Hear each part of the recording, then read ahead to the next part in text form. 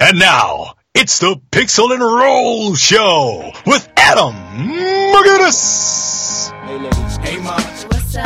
let's slide. Alright. Come on, we gon' get it on tonight. You smoke, I smoke. I drink, Me too. well good, because we gon' get hot tonight. Got drops, Got clues. got trucks, Got G's. alright, and we gon' take a ride tonight. So mom, What's up? let's slide. Alright. And we gon' get it on tonight. What is up, Doe? Welcome to another edition of the Pixel and Roll Show. We discuss a team that is up 3-2 in the first round of the NBA playoffs. Your Washington Wizards. Hello, everyone. This is Adam McGinnis. It is April 27th, 2017. Hold up real quick. Ready? Deep breath. Exhale. That is exactly how I felt last night in the phone booth after your Washington Wizards outlasted the Atlanta Hawks 103-99. It was a victorious, because all victories feel good, but so much relief. Thank goodness that they got that victory.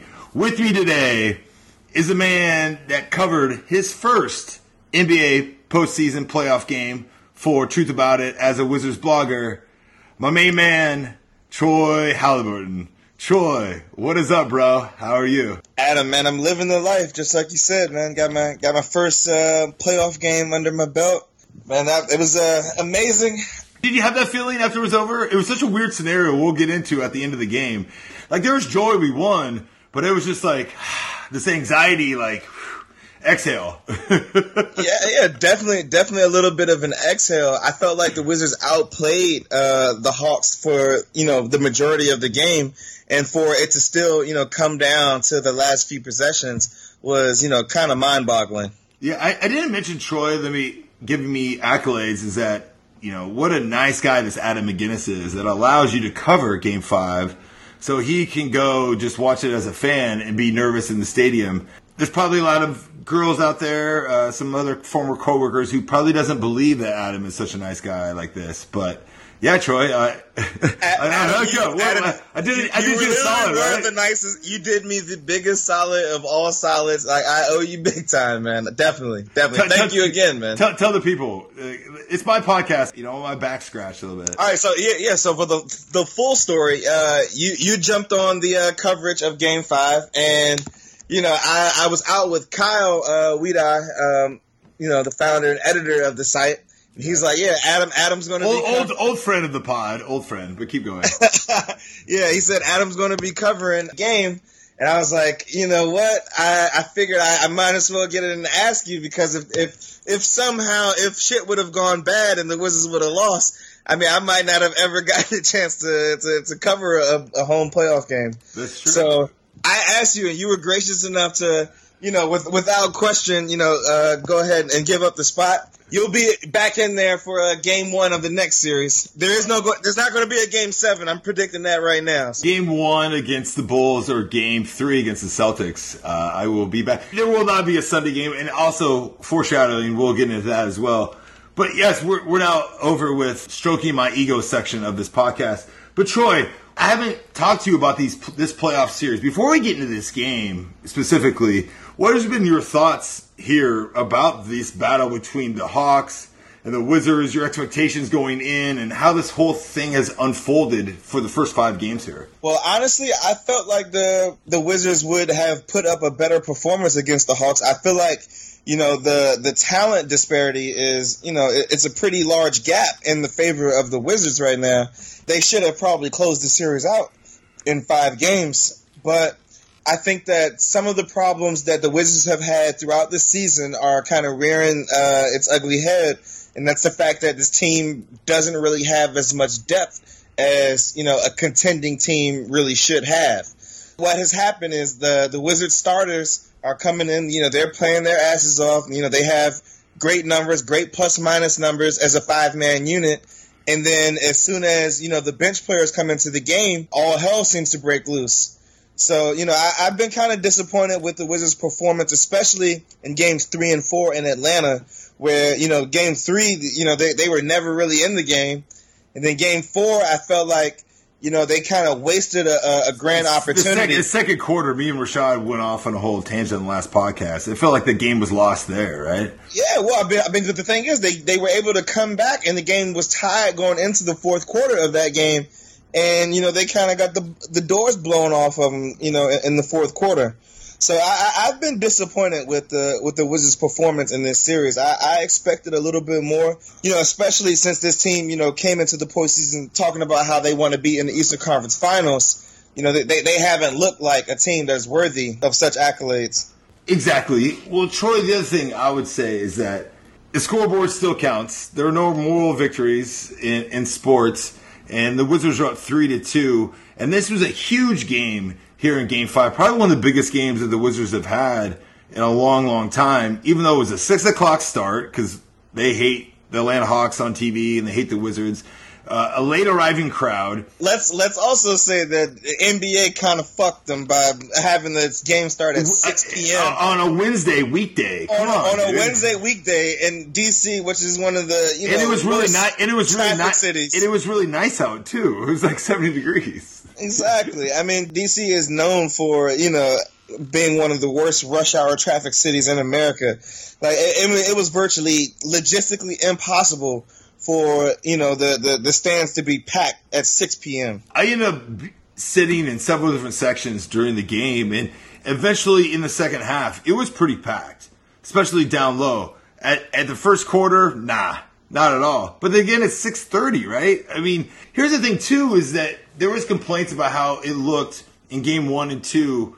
Empty at the beginning, but then it turns out the security lines are awful. So it was like almost like a Cap. I went to a Caps game this year, and we showed up at like 7:05, and we missed like the first 10 minutes because we were in the security line for so long. People were even commenting about Game 1 and Game 2 of the series about how the lines were long outside, and it almost reminded them of a Caps playoff game. And I'm trying not to talk about the Caps who just lost the Penguins because I'm about to go off on the refs here in a little bit, so maybe I'll save that rant of what I just saw tonight of the Caps losing the first game to the Penguins in their series.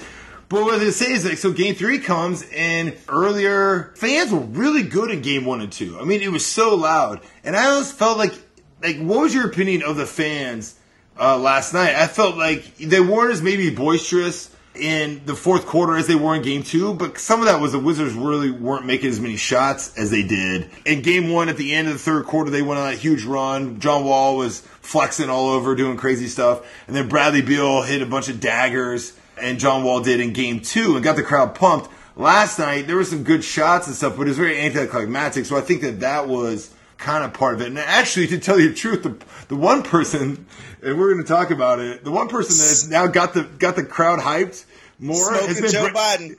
Well, Joe Biden, yes. I mean, it's Brandon Jennings, dude. Both games. Oh yeah. Both games, Yeah. Brandon Jennings has put on like some and one performance in these short little spurts. Very crucial in Game 2 to get the momentum back. He had another moment that broke Calderon. Got a timeout after both of those plays. In Game 2, it was a pass and dunk to Jason Smith, and in Game 5 last night, it was a nifty pass to Bogdanovic, who had a really nice finish up and under. But what I want to say, Troy, is that what's your takeaways of this game? When you look at it, the Wizards prevailed by 4 points. They kind of outlasted them. But just your main takeaways before we go into the particulars of this contest. My main takeaway for this game was I think that the Wizards got back to a little bit of the defensive identity that they showed in years past that gave them so much playoff success. That, this was their first time holding an opponent under 100 points since they played the Utah Jazz on April 1st. So it's been nearly a month since they've actually held an opponent under 100 points. Game 5 was a game where I feel like both teams, were able to go back, watch film, go over all of their adjustments, and I feel like the Wizards made the proper adjustments to everything that Atlanta did to take back control of the series. Scott Brooks alluded to that, I think, in the postgame, correct? About how they had a big film game session. Jerry Brewer of the Washington Post wrote a column about it that I read. This is decent. And you're right. I mean, the Atlanta Hawks shot 38 of 93 from the field, 40%, and they shot 9 of 31 from 3, 29%. Now, we can look at the glass half empty, the glass half full, and the full part is like, our defense played really well. Half empty is like, if they shot that poorly, they should have won this game handily, right? Yeah. And they also shot 14 to 21 from the free throw line, 67%. And I think they were like 1 of 6 right away. They missed a bunch of free throws early. And those end up kind of being the difference. It wasn't a big turnover game. There wasn't that many like rebound difference. It was a pretty even game when you look at the box score. But the things that stand out is that the Wizards just shot a little bit better from the field and a little bit better from 3 and a little bit better from the free throw line. Like, that's not why the difference of the game, because we're going to go into it, but that's what kind of stands out when I look at the box score. Yeah, definitely. I think that the Hawks definitely missed some shots, but I think that the Wizards made some pretty good adjustments that may have caused them to miss a lot of those shots. Mainly, I like the way that the Wizards kind of switched up their pick and roll coverage, which was awful in Atlanta. Terrible. Yeah, exactly. Well, I think what happened was, John Wall talked about this in the post-game press conference, where he said that Atlanta made adjustments in games 3 and 4, where at the beginning of the series, Washington came in with a concerted effort that they were going to go underneath all of these screens on Schroeder, so they were going to give him his open looks. What happened was Atlanta, they started... Is that Schroeder turned into Steph Curry somehow? Yeah, well, I mean, the thing is that Atlanta made the adjustment because in games 3 and 4, Wall said this. He said that Atlanta started setting their screens a little bit lower on the court. Instead of them setting the screen way out 30 feet away from the basket, they're setting it 23 to 25 feet away from the basket. Right at the three-point line, closer. Right? It's almost like inside the three-point line, right? Exactly. And if you're going under the screen from that point, then Schroeder has that open mid-range jumper, or what he was doing was dribbling it and pulling it back and shooting that three-pointer. The Wizards, they had to go back and watch the film and make adjustments on that. And what they started doing was they started having the big man, Marcin Gortat especially, hit him with a hard hedge. The guard would be able to sink into the paint to make sure that they weren't able to hit that dump off pass to Dwight Howard. With the big men hitting the hedge, that gave the guards enough time to be able to recover, make sure that, Schroeder and Hardaway weren't just taking, wildly uncontested open looks. Definitely. The takeaways for me is that me and Rashad talked about what we needed to look forward to here in Game 5. And it was, Otto needed to stop getting outplayed by a rookie. We needed Bojan or someone on the bench to really step up offensively. Oubre or Bojan, right? And the other one was Markieff can't pick up 2 early fouls. It's not so much that like Markieff is such a vital part, which he is that it was throwing the whole rotations off every game. Like he was putting Smith in too early. Then now Brooks is like scrambling. He's on the defensive, right? Instead of like, let me play some mix and matches, or this guy's hot. Let me, maybe go small, or maybe go this thing, which he actually did this in Game 5 more so than the games in Atlanta. Markieff scored early. He had 8 points in the first half. He did not get in foul trouble. Nobody really got in foul trouble for the Wizards. Bradley Beal got off, especially from the mid-range game in the first quarter. The Wizards trailed at the end of one, 25-23. Even though they were down 2 points, it was like, all right, this isn't like the same like narrative we've seen. Smith's in already. Millsap's just getting all these fouls. Like, play is stopping. Like, they can't get out on the break. John Wall and Bradley Beal can't do the things they need to do. And that we're back into this whole slog that it was. Or we're yelling at the refs. The fans are saying, you suck. And this whole negative, toxic thing. And the way that manifested itself in Game 1, Game 2, and a little, not as much in Atlanta. And here we're back at home. And the other takeaway, I would say, Troy, that came out is like home cooking. They have been one of the best teams in the NBA at home all season, correct? And so I was telling Rashad is that the way that this Game 5 feels different than the Game 5 from 2 years ago where, I thought the Wizards should have won and John Wall came back from his injury and the whole rebound that Horford got on the tip out is that was in Atlanta, right? And like the Wizards earned the right to play this game, albeit at way too fucking early at 6 p.m. because no respect from the national media. That I could feel the energy. I could feel that Bojan and Oubre made a little bit more plays than they would have in Atlanta, right?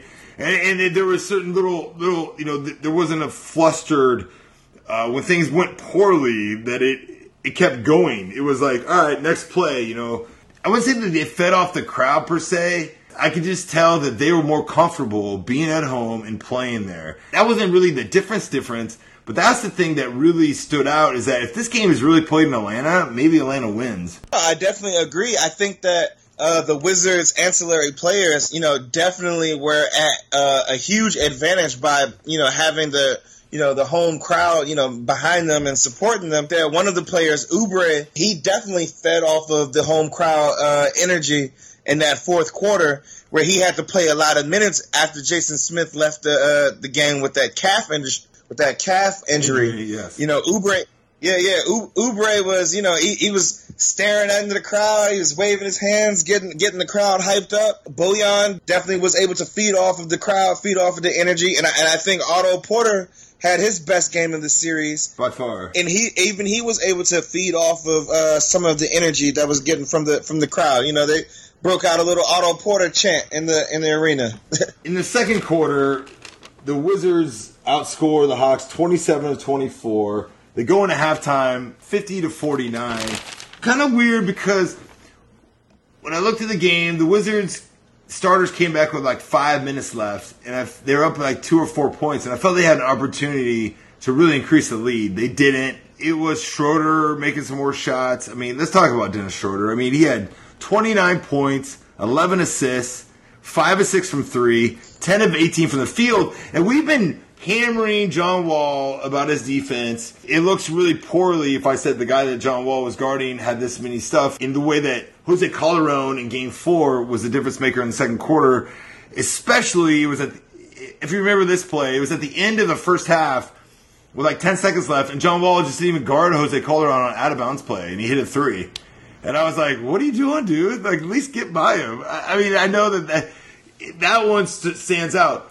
But the thing is about Schroeder is I was thinking about today about his game is that I think Scott Brooks alluded to this in the press conference, and you can discuss that as well, is that, dude, he made a lot of tough shots. These threes were not as wide open as they were in Atlanta. I mean, he would do this like step back dribble move, and he was so quick because he thought maybe he'd go in, and he'd step back in the same rhythm. And I was like, dude, it was like Steph Curry-esque. I don't want to call him Steph Curry, but it was like, wow, dude, you just like did a step back, flick the wrist, and it went in. He did move the ball well, and he only had 1 turnover and 11 assists, and he was phenomenal. But I didn't think that the Wizards' defense was like that poor. I just thought Schroeder was making a lot of like big money plays. No, I definitely agree with you. I think that just like we said, the Wizards weren't going under the screens like they were in the first few games of the series. They were contesting him, out far away from the basket. So, for him to be hitting the shots that he was, that's a true testament to his improved play. I have to be honest, like coming into the series, like I was not expecting him to play at this level. I wasn't expecting him to be able to make shots like this. So, I don't think Hawks fans were. By the way, it was a career high 5 3-pointers. Also, he put up 29-11 for the first time for an Atlanta Hawk postseason franchise since Pistol Pete Maravich.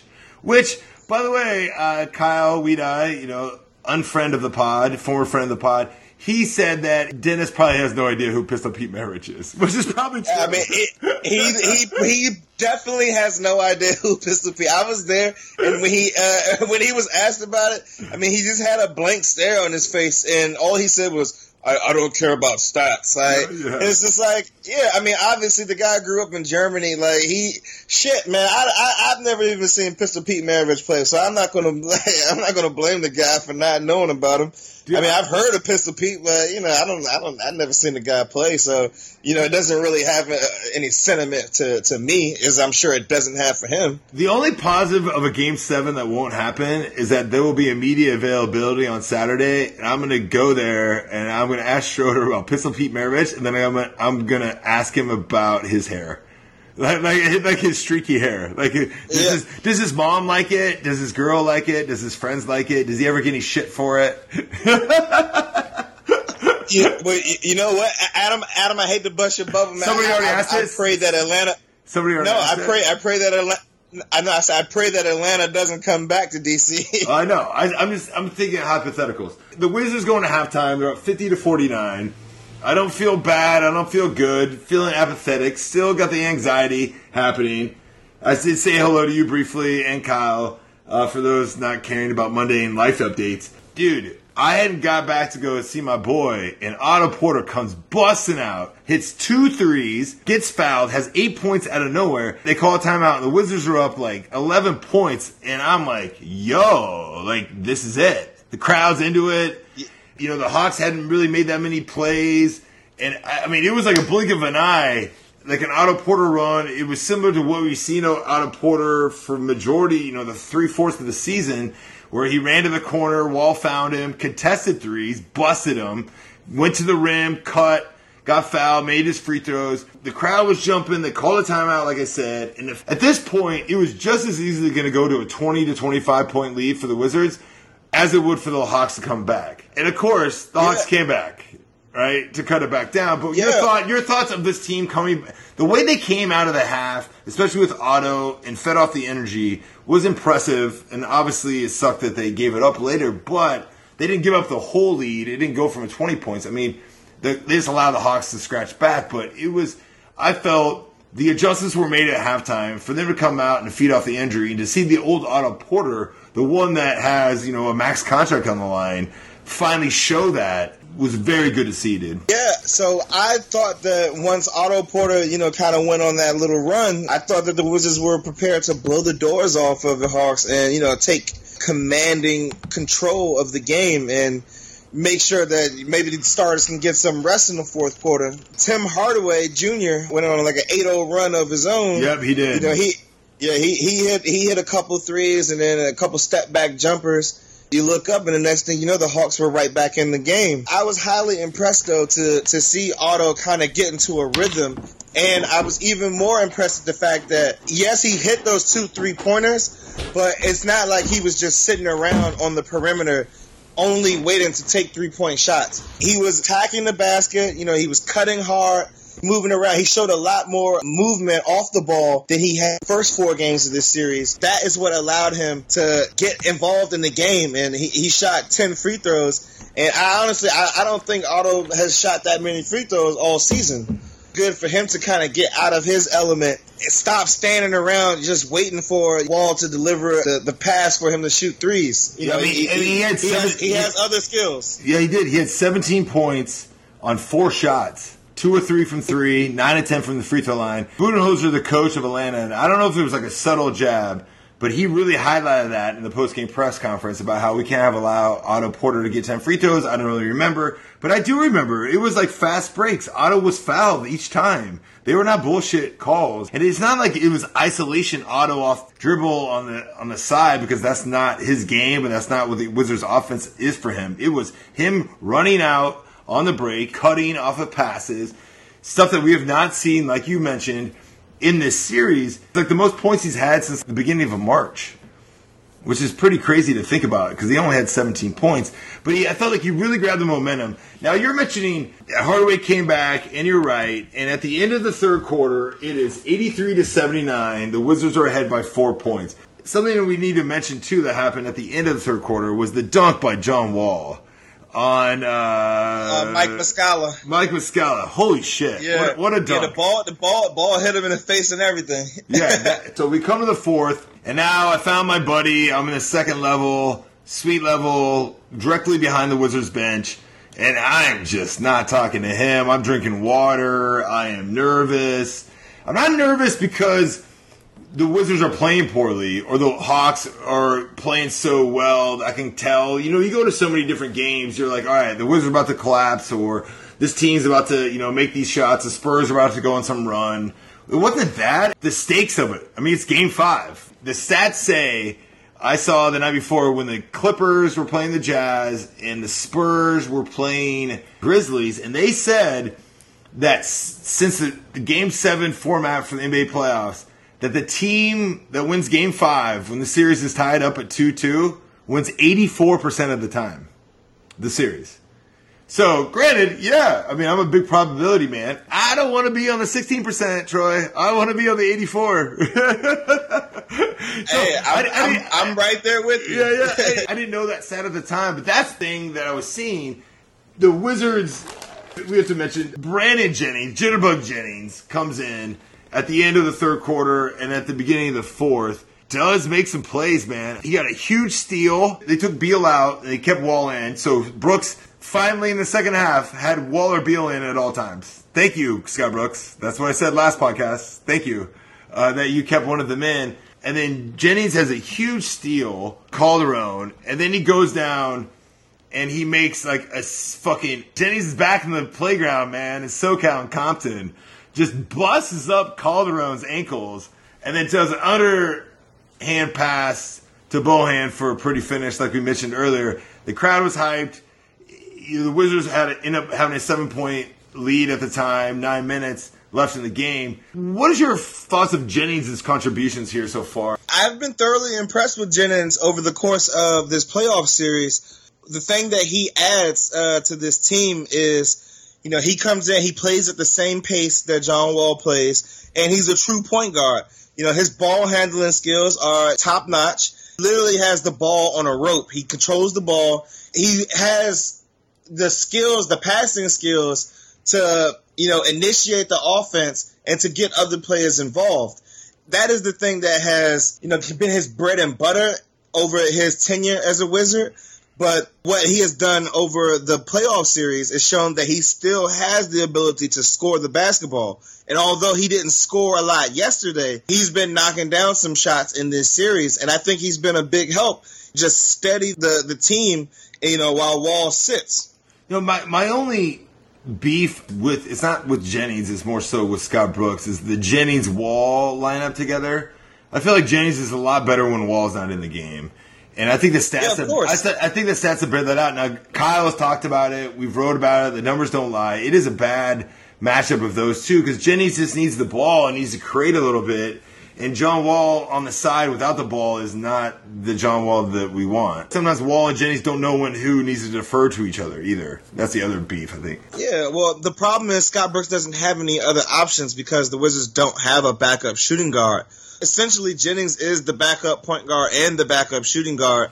They're running a 3-guard lineup. That's true. In order to stagger those minutes, Wall and Jennings are going to have to be on the court together. Now, what Brooks did yesterday was he usually leaves Wall in for the entirety of the first quarter, and then he'll run Jennings and Beal in the second quarter.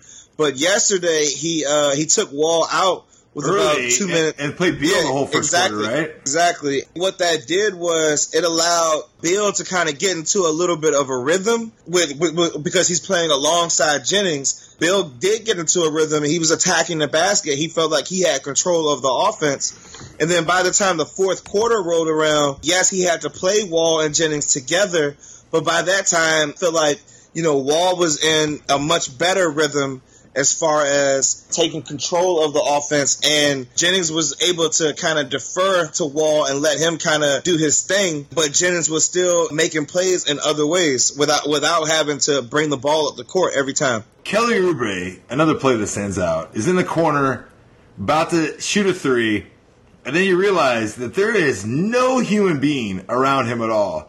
So he drives to the rim, and I was like, "Oh shit, he's about to get fouled." Is Kelly Oubre gonna get another charge? Or is he gonna miss another dunk? Any Kelly Oubre drive is an experience, and all of a sudden, out of nowhere, Dwight Howard just like looks at him and just decides to box out Gortat and just allows Kelly Oubre to dunk it, and then you go down the other end, and Dwight Howard then commits an offensive foul, picks up his 5th foul. And the Wizards are up 92-83. The arena is jumping, and John Wall is coming in with 8 minutes left. The Wizards up 9. And it just felt like, oh, wow, like they have this game in control. Even though Dwight Howard wasn't that big in this game, the way that he dominated the first half in Game 4 and has, you know, been probably a negative for the Hawks overall in this series. But it was good to see Dwight Howard get up his 5th foul and make 2 bonehead plays. Do you remember that dunk? Like, what were you doing, bro? Like, if I was a basketball coach, I'd call timeout right now and just, like, rip on everyone. It wasn't, like, a half-court possession. Secondary break situation, right? Like, it's not like it was, like, straight-up ass break. There's nobody there. It was like, dude, there was, like, 4 Hawks players in the paint, and somehow they just allowed Kelly Oubre to dunk it. Which he made, by the way, for them wondering. Yeah, I think that was a clear low basketball IQ moment for Dwight Howard. He had already set up in his mind that he was going to be boxing out Marcin Gortat. Because Oubre kind of hesitated for a second, like he was still going to take the three-pointer. Let's be honest, though. I mean, that was one hell of a box out because I mean he put his butt on Gortat. I mean he moved him all the way on the other side of the court, not knowing that he's basically giving up the wide open lane to Kelly Oubre. It's a low basketball IQ play from Dwight Howard. I mean, I have no complaints about it. So they cut the game to 3 points, and the only reason I'm going to mention this part is that finally Marcin Gortat gets fouled. And he's at the free throw line shooting his first free throw of the series. And the series, Game 5. And they've really been obsessing about this on the post-game show after Chick Hernandez. They were talking about it. But, dude, if I looked at Game 3 and Game 4, and I haven't looked as much in Game 1 or Game 2, but once they start talking about this, as much as I hate the refs, and they've been favoring Atlanta more than Washington on the calls, on the whistles, for sure, there hasn't been that many that comes out to be like, oh yeah, Marcin got screwed on that one. Or like he went up to the rim with a power move. I was like, no, dude, he shoots these like fadeaway jumpers or these fadeaway left hooks and they haven't gone in. Like there hasn't been in a situation where he really deserves a foul, so he's not getting fouled. Now, if you want to say the Wizards need to dump it in to him more, and Rashad has argued they need to get him a little bit more early on some touches, but the reason he got the foul is that Wall really saw him sealing a little guy. I forgot if it was Bazemore or Schroeder got switched on him, and Wall fed him, even though it was a 3-point game at the time. He saw that he had a little guy in the paint, and he knows his big guy needs to get going, right?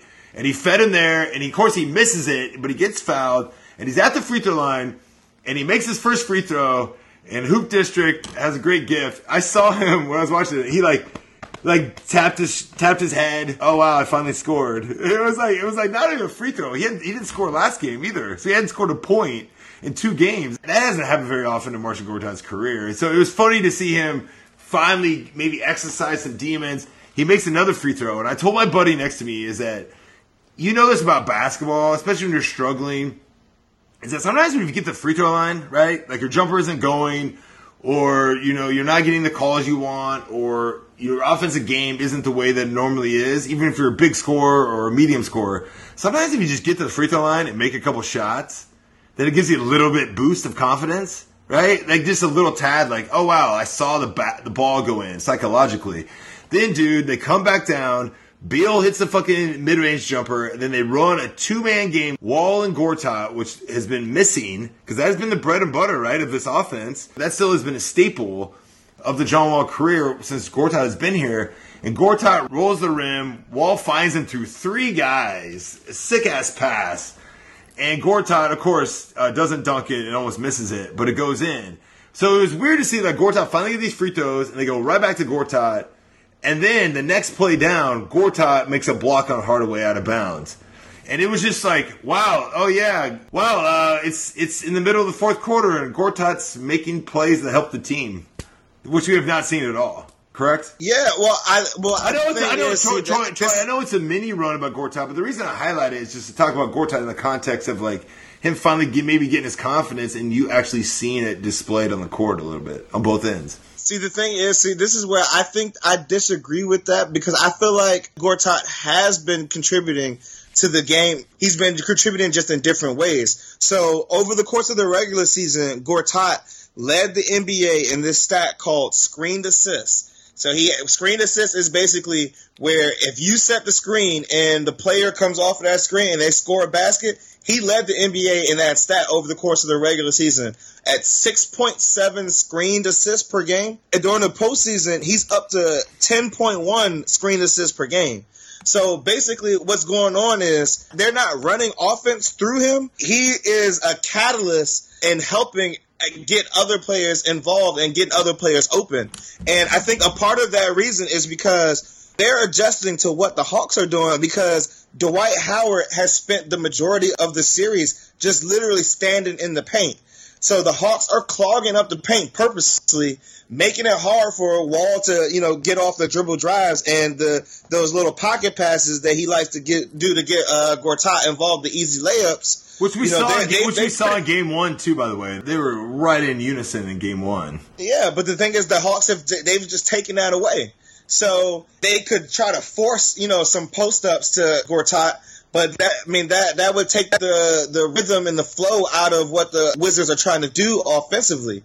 But what they can do is, like, they're pulling Gortat out away from the basket, and he's setting these screens all over the court, and he's getting people open. Yes, he's not scoring as much as I'm sure that he would like to, or that, that most fans are used to from him, impacting these games heavily. Like I said, like, he led the NBA with 6.7 screen assists for the season, but he's up to 10 screen assists a game. He's creating points for the Wizards offensively, without having the ball in his hands. I understand where it doesn't look like it because that's not a traditional box score stat, where you're not being able to see, tangibly Gortat's contribution. But, he's out there, he's making plays, and he's opening up things for his teammates. I agree. He rebounded decently, but it was always rebounds.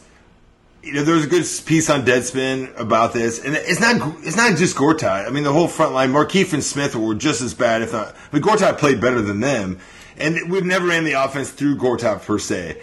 But just the fact remains is that he went one whole game. The game came down to the fourth quarter, and now it's the middle of the fourth quarter, and he's trying to get his first point, right? So I'm not saying like that's his fault per se, in general, because maybe he doesn't have that many opportunities as he has. But Gortat, 7 foot, should get them now because he was great in game 1 and game 2. How have you felt about these referees in this postseason? Because Troy. Last podcast, me and Rashad have been doing some sharp ones, 30 minutes. This one's already going way off, but it's fine. I haven't had you on for a while. But me and Rashad, and you don't have a kid or a wife the way Mr. Mobley does. Efficient. I've been really efficient. But yesterday, I just went off on this whole 2 days ago, whole tangent about the refs and Paul Millsap and all this stuff that was happening. Before I go off on my chance of the refs, what is your thoughts of the referees so far this series? I know we're biased for the Wizards, but like I said in the last podcast, even Atlanta Hawks bloggers and podcast people are being like, "Yo, we're getting like a little bit more calls than the Wizards here." The referees have been kind of piss poor for this whole series. They kind of lost control after those first 2 games, where the Hawks were doing a lot of complaining. I wouldn't go as far as Markieff Morris went to call Millsap a crybaby. The Hawks made a concerted effort to get into the officials' heads and let them know that the Wizards were playing a physical brand of basketball.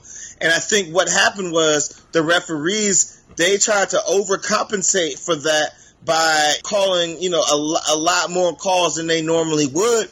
And it pretty much made, games 3 and 4, kind of unwatchable because, the referees were, game 2 was unwatchable, for sure. Yeah, most of these games have been negatively affected by the referees because they don't have control over what's going on the court. And in order for them to get control, they're just out there calling fouls left and right. I have not been impressed with, the referees. I feel like they've been overcompensating. Need to take a step back and let the players decide the outcome of these games. It's to be fair to the refs. Oh God, I can't believe I'm saying to be fair to the refs.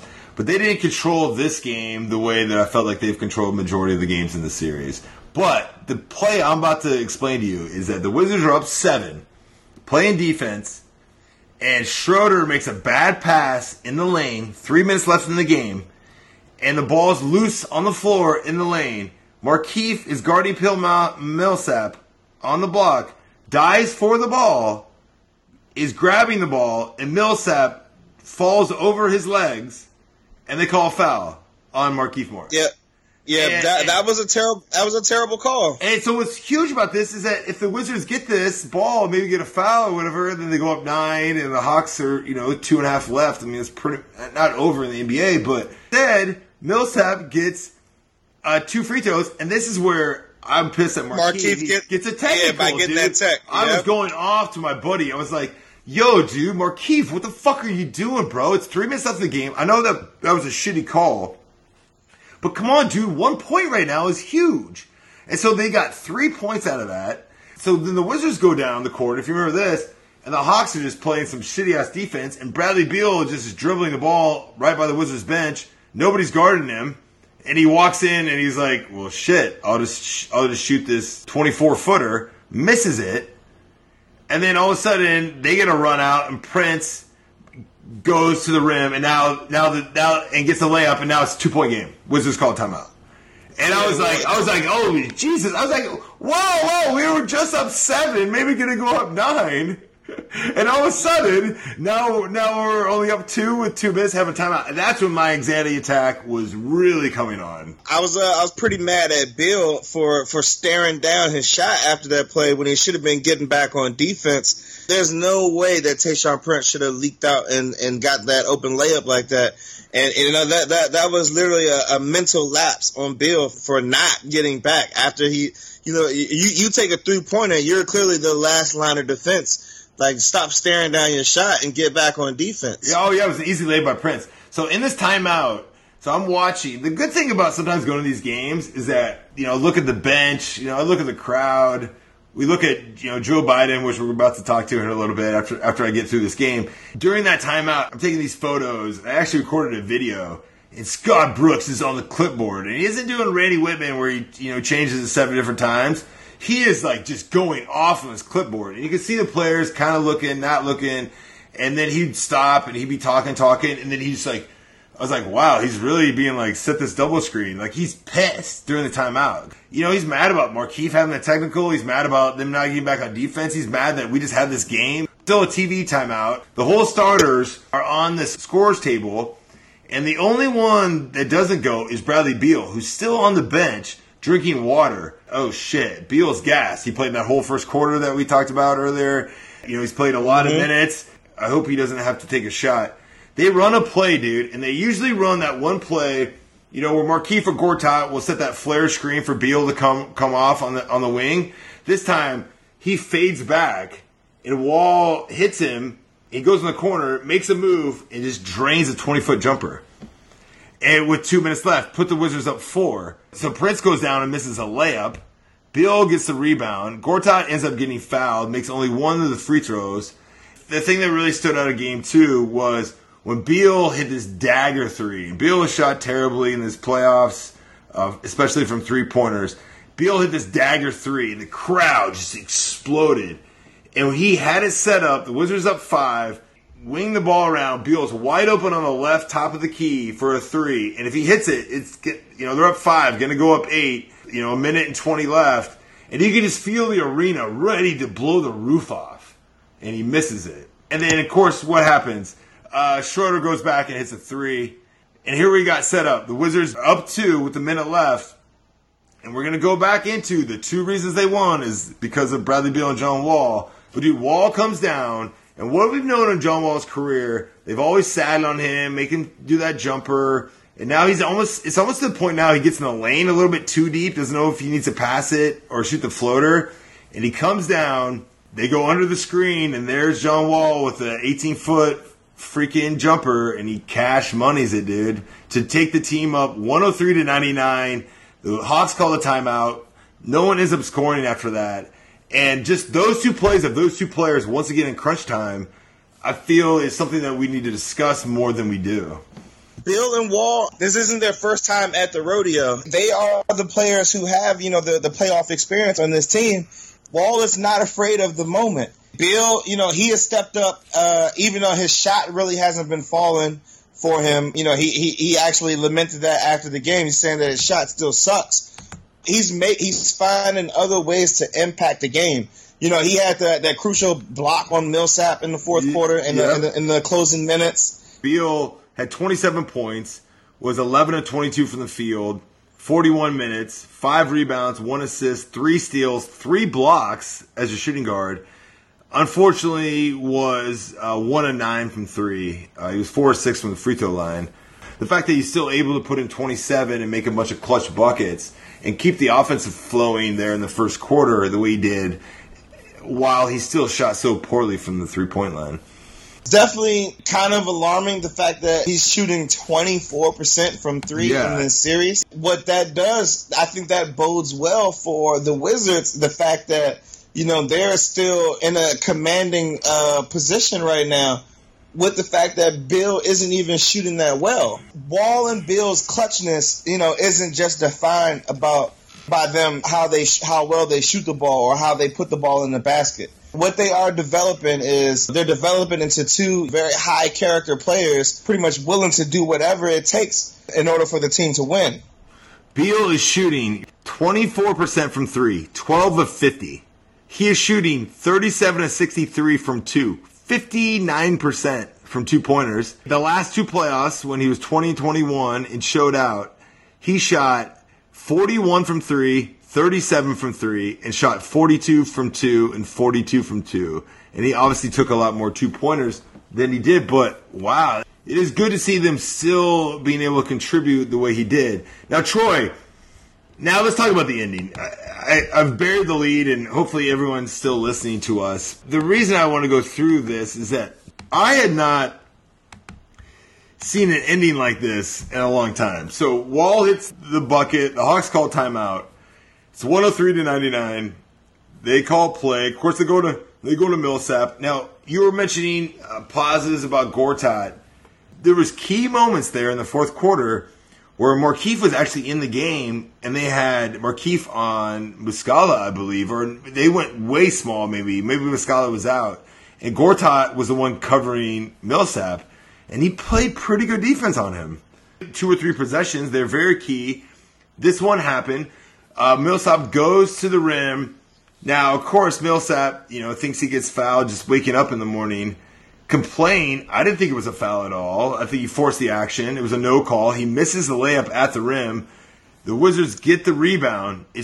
So now they're up 4 points with 37 seconds left. It's similar to maybe, I would say, when you're a football coach and they ask you when you go for 2, there's supposedly some card that tells you that, right? They're like, oh, you go for 2 at this time in this quarter. At this time, you go for 2.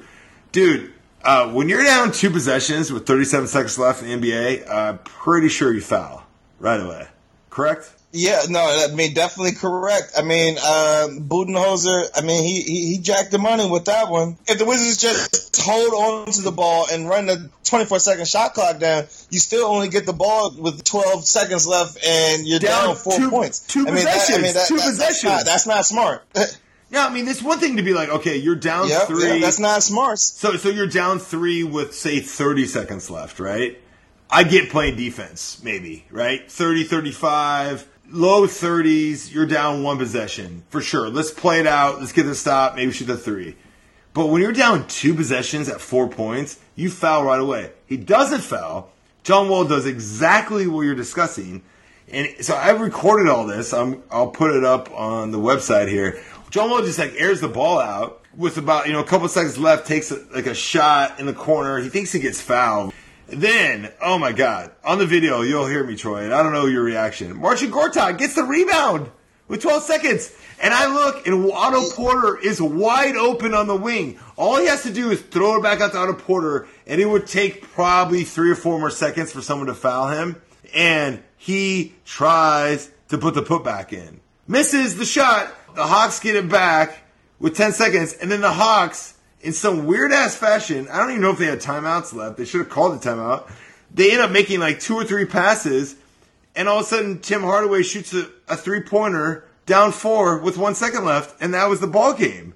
Think about how many times we watch these NBA games and how many times they call so many timeouts in the last minute and all this stuff. It's literally John Wall hits a jumper with 47 seconds left, and we just played it all out. Yeah.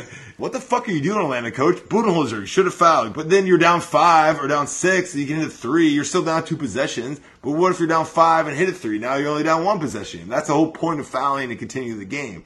It ended up in the Wizards' benefit, and I was exhaling because I felt like you were mentioning, the Wizards, I wouldn't say severely outplayed them, but they deserved to win that game more than Atlanta did. So it just felt good that now, hell, we're up 3-2, blah, blah. But I was like, what the hell just happened? So then afterwards, I was like, I didn't see anything in the post-game quotes about asking Budenholzer about it. I watched today the press conference, and the Atlanta Journal-Constitution writer asked him about his late possessions. And I think he was kind of talking about, why didn't you foul? But he just kind of mentioned, once Dennis hit this 3, you guys kind of slogged down. And he was like, oh, I liked our looks. our looks were good. And then he was like, Millsap's going to the rim. And he's kind of bitching about calls without bitching about calls. Yo, dude, you're down 2 possessions with 30 seconds that allowed the Wizards to run off essentially half the game left when you're down 2 possessions. Like, that's fucking stupid. And I just watched the Houston-Oklahoma City series where I saw so many fucking stupid plays happening on both sides, coaching and players. It was really shocking to see how poorly the Hawks played this end of the game out. Did that come to mind when I'm talking about it? It was really glaring to me, as a basketball fan, but of course as a Wizards partisan, I was like, good job. Thanks for allowing that to happen, because who knows if we would have missed 1 or 2 and then Schroeder would have hit a 3 or Millsap would have got fouled and, on a 3 or some fucking crazy shit would have happened. I mean, I literally watched the Wizards be up 6 points with 20 seconds left against the T-Wolves and go to overtime. I've seen some fucked up shit happen to this team. Hey, we've all seen some fucked up shit happen, and that's why we can't hear. I'm not even going to sit here and complain about Budenholzer's stupidity, because that pretty much sealed the Hawks' fate right there. Hopefully, if they were in the same situation again, I hope that he makes the same mistake. So I'm not going to criticize the guy too heavily for that. And the reason I brought up Porter and Bogdanovich and Jennings to a certain extent, Oubre making a 3 and making that dunk, is that the Hawks did not give the contributions that they did in Atlanta. Let's look at their stats real quick. Bazemore, 3 of 12 in 23 minutes, 6 points. 6 points and 12 shots. Calderon, 2 points in 2 shots, 10 minutes. Ilyasova only had 2 points, 1 of 6. Hardaway, 6 of 18 from the field, 15 points. Howard, 2 of 3 from the field, 5 points. Prince, who had 10 points, but 4 of 11. And that has been really the difference in the last 2 losses for the Wizards, where those players were making more plays than the Wizards players, aside from Wall and Beal having a terrible third game. And that was really the difference. And also it comes down to the sense that, Millsap had 21 points, 8 of 9 from the field, only 6 free throws, even though he bitches all the time about free throws. He got in a little early foul trouble, was complaining. I felt he was a little off his game. The point that me and Rashad made was that, okay, who's the 3 best players in the series? It's Millsap, Wall, and Beal. Wall and Beal are going to play like the best players, because if it's Millsap playing like the best players, and Wall, maybe Beal, maybe not, and then Atlanta has the next 4 or 5 best players in that series, they'll be fine. What ended up happening is Schroeder probably was the best player in this game, but Wall and Beal were 2 or 3, correct? And I thought that was really key, especially down the stretch. Yeah, no, I definitely agree with you. I think that Schroeder has stepped his play up, and I think that he was the best Atlanta player in the game.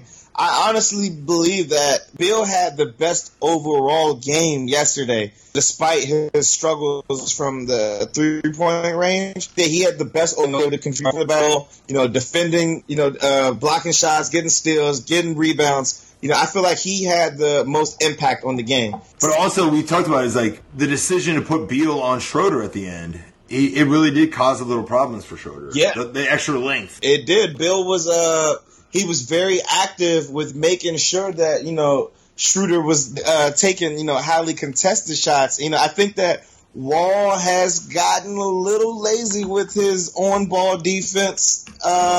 It's been over bad. the last few weeks of the season. It's been bad. Kind of hesitating, kind of bashing the guy. I don't know if you saw Candace Buckner's tweet from the other day. Well, I put it in my link roundup, and she got interviewed by Wiz Extra. It was a great piece. Did you read that Wiz Extra piece about it?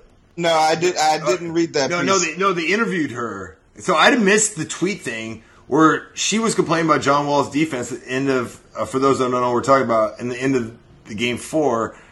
What'd she say? I hope John Wall finally plays defense. John Wall, of course, writes it manually, which is retweets it manually, which is really funny. It's like an old school tweet he doesn't need to do. He sees it hit retweet, and you can write your thing up top. He uses the RT, so he actually typed in RT and then put in LOL.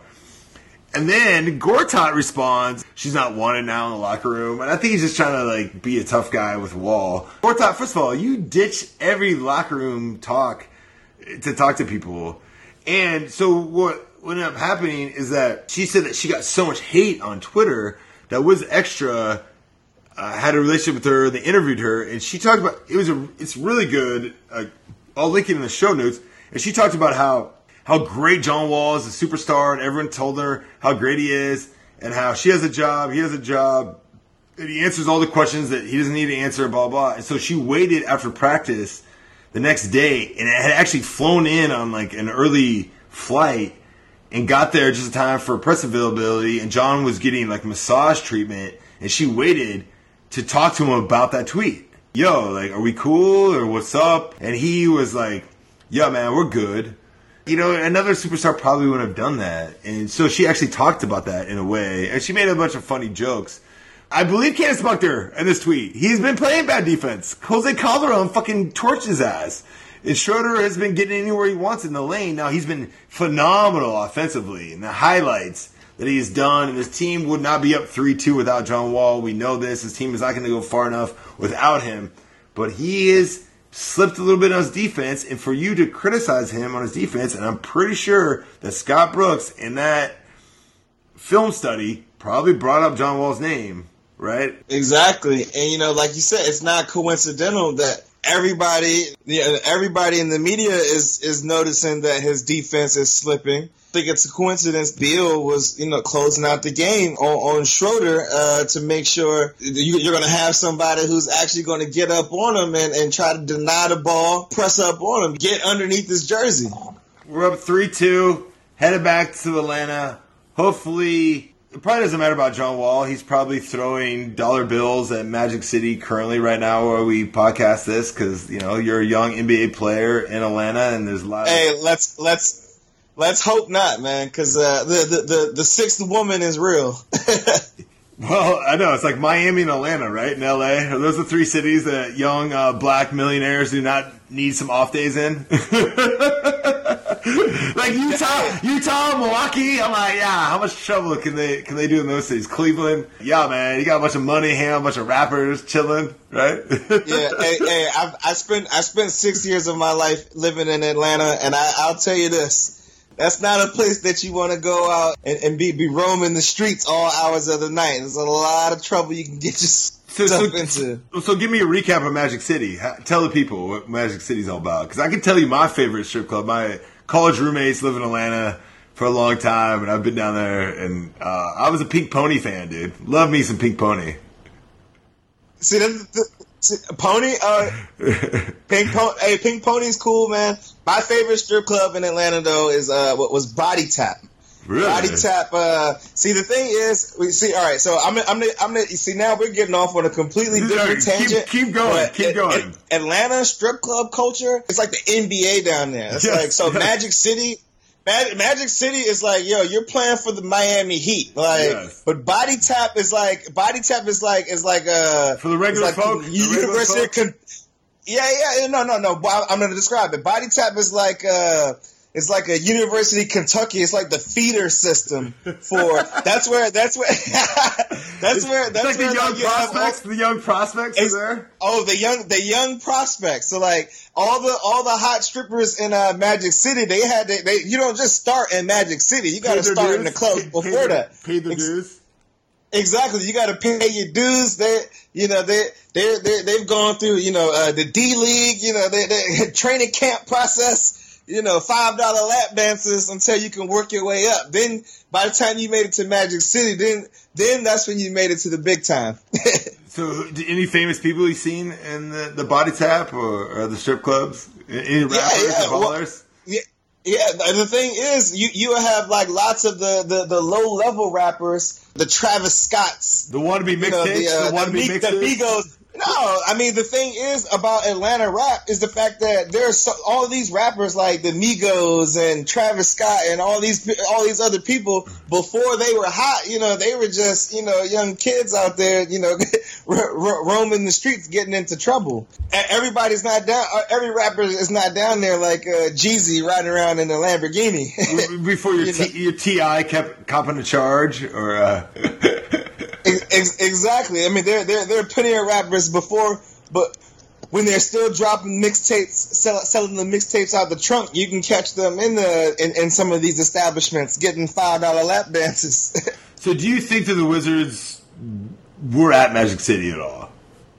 No, I highly doubt that. Okay. I think that, when they're down there... When Beal was airballing 20-foot shots or 10-foot jumpers in that Game 3, and they looked terrible. Of course, what's the first comment that was on my text thread? Yo, man, Magic City? The Wizards? They're at Magic City. And then it was like, well, the one that I would think for sure would be in Magic City is John Wall, and probably bring in a rookie, right? A couple of rookies with him. And then, or maybe Markieff for some muscle or some shit like that. Maybe Beal, maybe not Beal. And all of a sudden, it's like John Wall was having an amazing game. So I was like, well, maybe John Wall can still go to the strip club and not. I know he loves Atlanta. But I think the point I was trying to make is that a lot of enticing options there for a young NBA baller, correct? Actually, I would throw DC as sure. I'd throw DC up probably as like 4 or 5 on this list if we talk about it. Like, I mean, Atlanta, and New Orleans, I guess too. I mean, the least options as like a young black millionaire we got with like a baller scene. I'd say like there's 5 or 6 cities that you have to be kind of worried about, and I feel like Atlanta, Miami, and LA are the top ones. Maybe New Orleans, Chicago, New York, DC.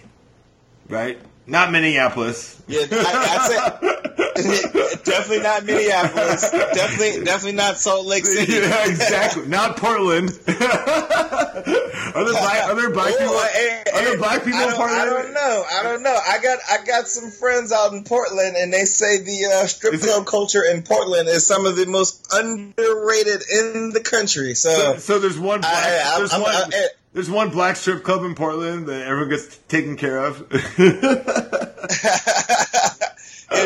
Portland is supposed to be hipster central. So Memphis might be an underdog. They're not thinking about it. They probably throw down to Memphis for the ballers.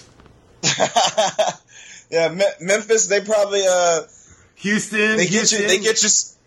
Oh yeah, Houston. Houston's amazing. Houston might be like number 7 maybe on my list. Charlotte, I don't know. Charlotte 8 maybe. No, man. Charlotte's a pretty weak city, man. It is. You can you'll be more liable to go to church in Charlotte than to be getting in any trouble. Yeah, with the banks. Okay, so obviously we just went off on a random tangent, but I'm telling you, the Pink Pony in Atlanta was phenomenal. The reason I liked about the Pink Pony, for your strip club aficionados that are still listening, which is predominantly probably males and any females, because I know my girl's still not listening because we're at the end of this podcast. She only listens to the beginning, Troy. Is that it was like it allowed you to, like, you go in these strip clubs sometimes, dude, and like you get in there and sometimes it's smaller. They're like, all right, it's almost like a assembly line. You're like, here's your $10 beer, here's your seat. You got to spend so much money here or you're out. And it's like the Pink Pony, man, just allows you to just go where you want to go, man. And like, I'm going to give you money, but just allow me to give my money when I'm going to give my money. Don't just force me. I'm still going to buy those overpriced drinks. I'm still going to go to Sniffers Row and throw the fucking money down, but allow me to make that decision and give me some options. And that was the point, the culture that I was like, oh my God, this place is amazing.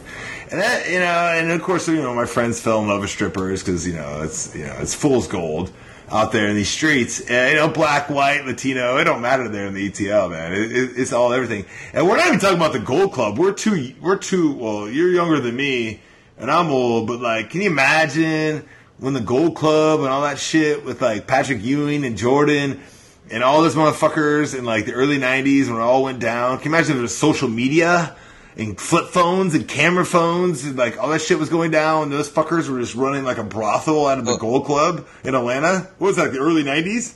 It all went down for like tax evasion or some shit, right? Yeah. And they all went on trial. Man. I'm almost positive like they went on trial, I think.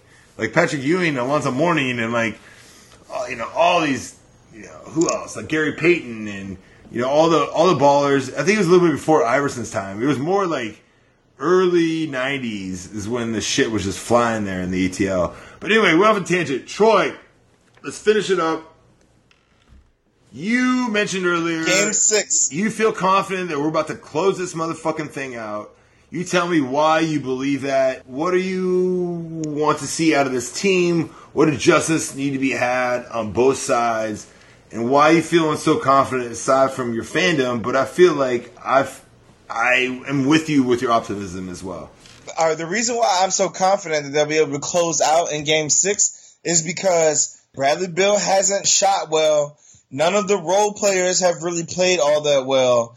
And, they're still in, very much control of this series. So I feel like if they're able to just go down there, put together one good game, get a couple nice contributions from a few of the role players, I feel like they'll be able to, easily handle Atlanta and be able to advance to the next round. Yeah, I don't want them to come back for Game 7 because then my anxiety attacks will be on high alert, especially when at that point the Caps and Penguins have already played Game 2 on Saturday.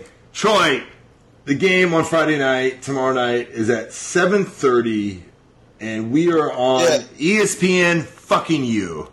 What kind of disrespect? So what is this like? I didn't even. Who's on ESPN 2 and ESPN's The Draft? Like, what's happening? Now everyone should still go to Comcast and listen because this might be the last game ever of listening to Phil Chenier before how he's been done just dirty. And I might just have a whole podcast after the season's over just ripping the fucking shit out of them. Even though if you go to truthbout.net, in my last link roundup, I did make some editorial comments about that decision and linked to a really good piece in the Washington City paper about how it was a bad decision by Ted Leonsons. Troy, like, why are we... Is it just like the Hawks always get screwed on NBA TV? Like, what's happening? Game 6 is like, dude, we can clutch them out. We're on ESPNU? Like, not even... Like, are we on the Ocho in Game 7? Like, what's happening, dude? I don't think it's just a Hawks thing. I think, the Wizards didn't really get the respect that they deserve all season long when it comes to, their national notoriety.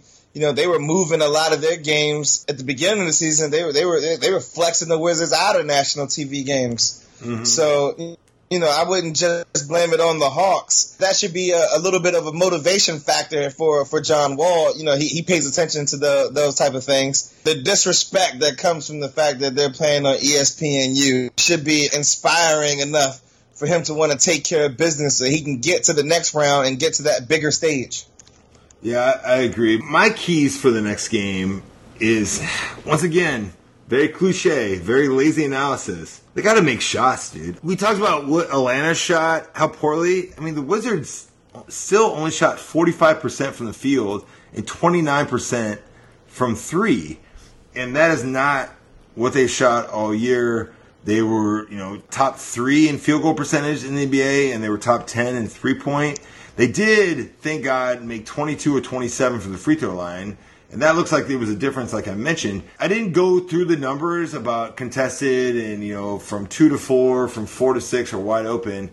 But I feel like still Atlanta just allows, like Hardaway Jr. plays a lot of bad defense. I think Bazemore plays a little bit better defense, but sometimes he gambles too much. Calderon obviously is too old to play amazing defense. I mean, the best defender they probably have is Tabos. But they don't even play him, right? I feel like the shots are there for the Wizards. About them making them. And I don't know what that is.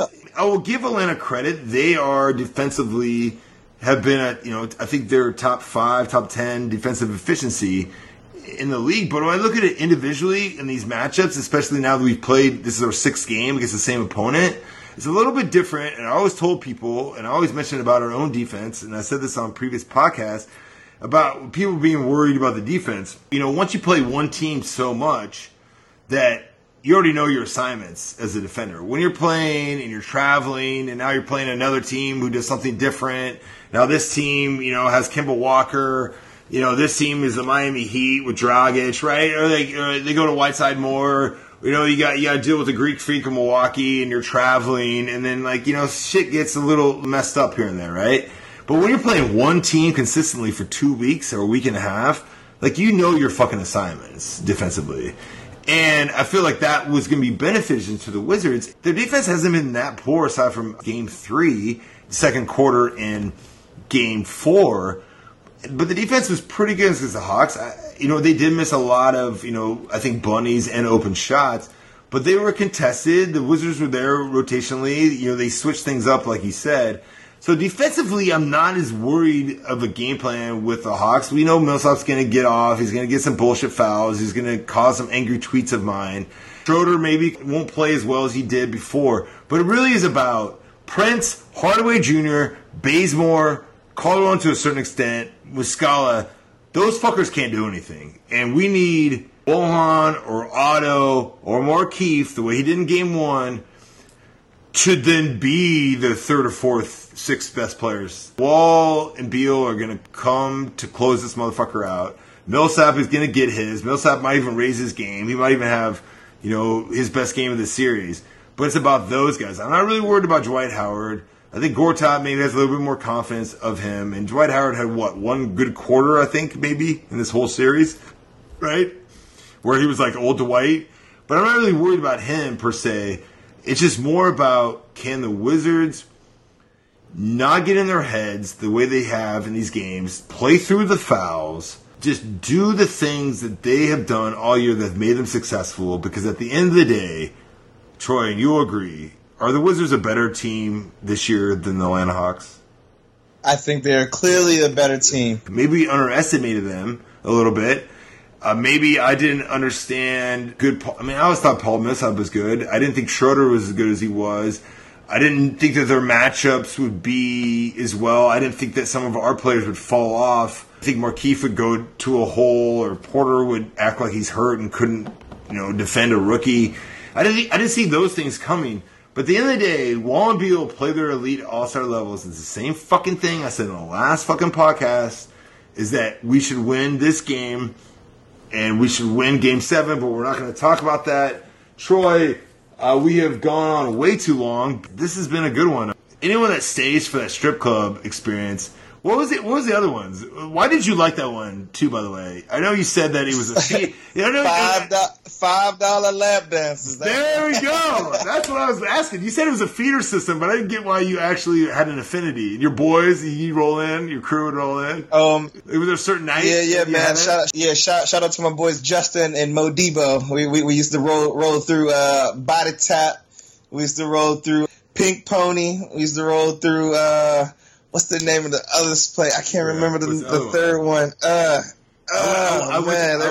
I went to that one too. Babes ATL. That was the name of the other one. All these places, $5 lap dances. So $5 lap dances. I mean, it reminds me when I was, in the University of Iowa, going to a strip club at happy hour with all the guys on the football team. And good times, man. Good effing times. Heaven, I fell in love with her. She was amazing. Her name was Courtney. Yeah, man. You just took me to a nostalgic place, Adam. There it is, Troy. Thank you so much. I'm feeling real. Actually, Troy, before we go, go ahead. Let's end on this. I didn't actually ask you this part. You interviewed these players in the locker room, and your piece you wrote about. I didn't even talk about your piece that you wrote about on Truth About It. You interviewed the players, the coaches. What was your takeaways from that experience, from the podium experience, your first podium?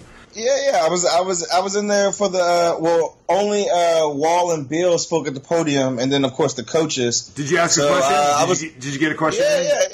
Oh yeah, I get questions in every time I'm around the players. I'm talking to them. Did you ask a question during the on the practice court during the podium? Yeah. So what was your question? What was your question? I asked Coach Brooks about did they come in there, telling Otto to, attack the basket more, and he said that, that was something that they've been telling him to do, not just, stand around on the 3-point or on the perimeter waiting for, the pass to come to him. I was able to ask John Wall about his defensive effort on Schroeder, what he's been seeing from him that's been different from what they saw from him in the regular season. I really wish I could have asked John Wall about that dope. Yes. Let's finish on that. I saw the Wizards Snapchat and John Wall come in with some T-shirt. I guess he just waited for the cape, the camo cape, to roll out with the shades. The Bullets Forever tweet was great. I think someone else tweeted that. He's like, "Yo, man, hey, when you win Game 5, you come out with a camo cape."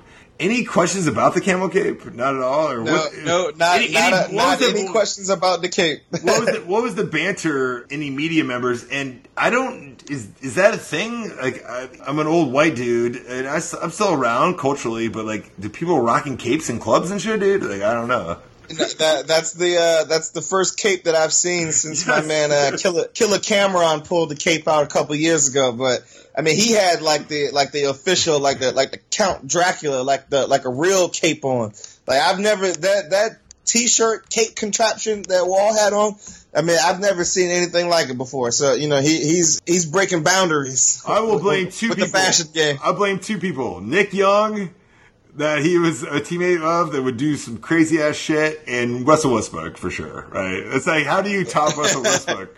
And Russell Westbrook's going off on a reporter while he's wearing like a bandana, and Steven Adams, the Australian's all tatted up with a NASA t-shirt and telling people he can't ask him a question. I was like, Russell, do you know what you're wearing right now, dude? You know, like you're wearing like 3 bandanas or some weird shit. Like, pretty funny. Anyway, we rambled on. Yes, go see the cape. I got to figure out more about this cape. I don't know what to deal with. I mean, do you remember the one game? Like, I've wrote a lot about John Wall's fashion, and it was against the Hawks. Actually, the last series when he was hurt, he wore this just crazy outfit. Do you remember that? It was like a red outfit. He was on the bench. Oh, yeah. So I asked, so we're in a scrum and a practice, and everyone's asking us questions, and then finally I was like, someone tweeted him and criticized him, or someone made fun of him, and I was like, hey, or no, it was J.R. Smith made fun of him, actually. J.R. Smith, of all people. Oh, yeah. Like, made fun of him. I remember this. Yeah, I remember this. This was the last playoff series. It was the game that, it was after he got hurt, but it was after he got hurt, yeah, he had that red thing on. He looked like an extra from That Thing You Do. Yeah. Like he looked doo-wop John Wall. Yeah, I remember. It was between game 3. I remember that. Game 3 and game 4 because he got hurt at home, and so then the questions all over, and finally I was like, "Yo, man, so what up with that outfit?" Well, then he like went off on this rant about J.R. Smith, which is great. I could just see all the journalists being like, finally, we have a good quote here for John Wall. I was like, yeah, you motherfuckers. Like, I just asked about John Wall's outfit, which you dumb fuckers should have fucking asked instead of asking about his wrist like 7 times. And then he was like, I thought it looked really good. He's like, I thought it looked really good. My stylist got this in. Well, because then it turns out that J.R. Smith, they had a fashion NBA All-Star contest, and J.R. Smith won it. And so then he brought that up, which I didn't even know about. And he was like, he's like, what? He was like, John Wall's like, what, man? You win like a contest about fashion at the All-Star game, now you're the expert or something? That's what he said. It was great. And his outfit was pretty ridiculous. To tell you the truth, the cape actually might be more ridiculous, Troy. I mean, you were in I agree with you. In a camo cape, dude. Like, really? In a camo cape? Like, somehow, like, that has to be some Russell Westbrook stylist. Like, because John Wall will go with what? Like, the biggie. He'll go with the glasses and the shades. Brendan Jennings called him John Wall with the shades, Johnny with the shades. What was the sweatshirt you wore the other day? Your boyfriend can't cover me? That's what you wore the other. You see that one? That was actually pretty good. Yeah, I saw that. Yeah, your boyfriend can't check me. Yeah, great. But to go from that to a camo cape, I don't even understand what that means. Anyway, John, maybe you're just trying to outdo Kelly Oubre because he's been wearing some ridiculous shit on the Snapchat of the Wizards machine. I don't know what the hell that guy's doing. The girls love him some Spider Kelly, dude. He's a youngin' out there. Troy. Thank you so much for coming on. We rambled so much, too much, but this was great. I think everyone will enjoy it. The game is at 7:30 on ESPNU, Comcast, and Game 6, we're going to close it out. If there happens to be the fallback plan, there will be a Game 7 in DC on Sunday, and I guess it depends if the Celtics are able to close this series out, or the Bulls make it 7 win the next series will be, because I'm still confident that your Washington Wizards are better than these Atlanta Hawks, and fuck the rest, fuck Paul Millsap, Thank you, Troy, so much for coming. Any last words before we go? No, I mean, you pretty much covered everything, man. I can't wait to go back and listen to this our strip club diatribe, man. That should be the leading promo of this podcast. I mean, I still need to go to Empire. It's right next to Camelot on M Street in downtown DuPont. I've not been yet. Heard good things. I need to check it out too, man. But yeah, fuck Camelot though. So. Don't go to the Royal Palace. Bad idea. Never go there. The one out on New York Ave is not bad. That's the one where John Wall threw all the $1 bills and Drake got all mad at the stadium. Not bad. At stadium, yeah. But never. The rule about strip clubs, everyone, is always make her earn that dollar and never eat at a strip club, especially a buffet. That's my rules about strip clubs. It will get you far, youngins. Thank you, everyone, for joining this podcast with me and Troy. And as always, go with peace. Mother effing all day and day, any day, every damn day. I be thinking about the good old days when I was a whippersnapper. You should try to get a kiss, but now it beat them draws I'm after. I'm just a southern playalistic pimp. I used to slang a fat rock, but now I'm serving him. I never even smoked a gram of crack, but yo, I'm dope. More doper than a junkie or a pookie, cause it's some. So each one, teach one. I be claiming true to East Point and College Park and the things I used to do around ATL, home of the pimps and the money makers. Club niggas, Magic City, and the southern players. I never said I was a gangster, but I will do ya. So hallelujah, hallelujah. One for the players at the crib drinking drinks, and two is for the sound hootie hoo that I made. Hootie hoo. Tight like highway, smoked out hootie hoo. Big guy on my left, Andre's on my right. Tight like highway, smoked out our way. Now playing these bitches is my favorite sport, but ain't no gang when they be calling your name in the coat. Oh, it's Saturday night, I guess that makes it alright. Got an obese 20 sack, fully packed so tight that it's busting out the seams. Yes sir, I'm set. Oh, but let me tuck the 380 before I jet. Hops off in the lack with big gift, you got a like booty. Communication device done went off twice. Should I answer the call? Yes, we macking them all. We met them off in the mall. Recall players ball. Well, it's players ball too, so I guess I call you later on. And then your whole crew can fall through. Now later on done got here. I take a peek, now let me see what do we got here. Draws, falling down like niggas in they drive-by. I got up in them cones and I told her bye-bye. About 2 weeks later she called me with some bullshit, talking about her period late. Guess what I did? Click. No, it couldn't be me. Not me. No. Big Ryan on my left, Andre's on my right. Act like highway, smoked out our way. On my left, Andre's on my right. Act like highway, smoked out our way. Well, you know we getting blizzard, cause we got that chicken gizzard in the dungeon and we stoked. But some of you niggas can't cope with it, so pokey. Hip-hop to the front, to the back, it don't stop from the streets of ATL to the slums of College Park. So God told my Tino, it's our cast for the 94 era. You heard the players call, we taking it to another level. Hallelujah, holla, let me get a swallow of that Martell, and you may go to hell. Set sail with the nigga from ATL, Southwest that is. It's that southern sense in your chest that is. One more again for my friend who don't take no bullshit from no bitch you wish that I ain't that sugar daddy nigga who will pay you. Silly of you to think that I would, but I will lay you down like some vocals. You can quote those, head till I'm dead, yes it's now your throat hole. Don't get me wrong, to disrespect is not my shit, but if you fall in this category then you's a bitch.